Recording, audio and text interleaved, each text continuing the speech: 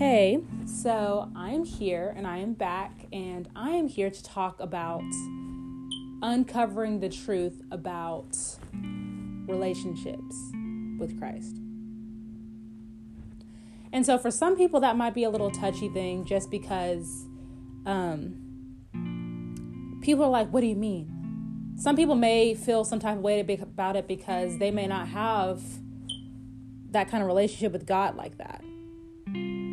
And some people may look at the situation and think, I'm secure because I'm a Christian. And that's what we're here to talk about. It is so easy to carry the title of Christianity. It's so easy for me to go up to somebody and ask, hey, are you a Christian? They say yes. Or what's your religion? And they say I'm Christian. Okay, it's so easy to say that. But I think people fail to realize that the Christian religion and faith is far beyond the title. The Christian faith is having a true eternal relationship with their Creator, with God. And I think people fail to realize that key part, right? Because the Christian portion of it, the title of it, is only a little bit of what the relationship entails. Meaning that it's basically like the preview of what actually goes, like what actually would have seen behind the scenes. So if I say I'm a Christian, but I'm going out and I am smoking, drinking, just doing a whole bunch off the walls. I'm mean to people. I'm rude. I don't, and not saying that I don't want to get people the idea or the intention that people don't have problems or people don't make mistakes, because as we know that in this process of, this series that I'm taking you guys through, I am personally explaining and kind of showing and sharing with you guys that I have a lot of things that I have to fix in my life too. And essentially everybody does. We all have pieces of our life or that we need to work on, and we can't do those things alone. I think that needs to be made clear. People who try to do things their own are constantly find themselves falling, is because they're trying to carry the weight themselves. And as we know, God already says, cast all your cares and worries on me because I care for you. That's what he wants for us. And that's something that I am still learning myself. But it's a very important part to understand, because we cannot carry the weight of this world on ourselves or by ourselves. And so back to kind of what I was saying, it's more than just a title. And to make it more relatable, because this has become more socially or societally, my apologies, normal, I'm going to use this example.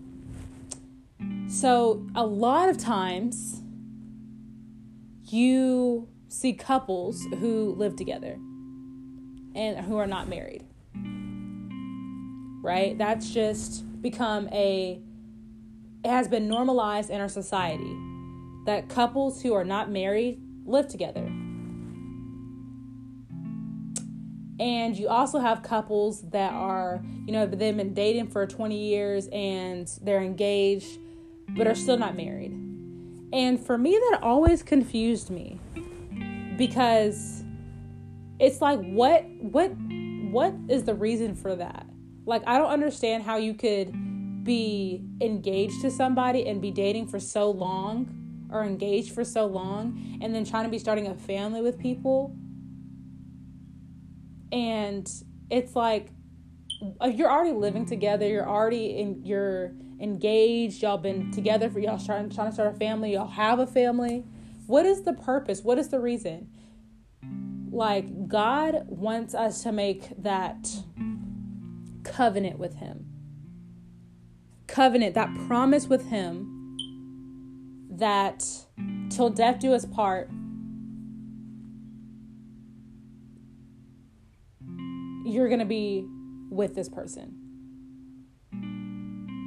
And people are like, well, I mean, that's technically it. But that's not the point. I think people look at things, and this is just an example. People look at the situation and they fail to realize that this is more than just a worldly thing. This is about biblical principles that God wants for us. And so that is a really important thing. And so I've never understood that.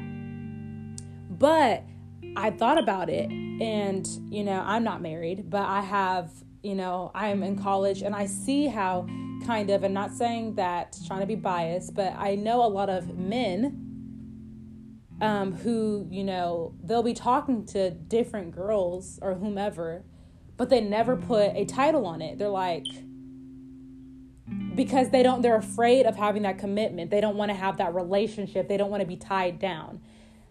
That's kind of what the people are who are engaged for 30 years or dating for forever and living together.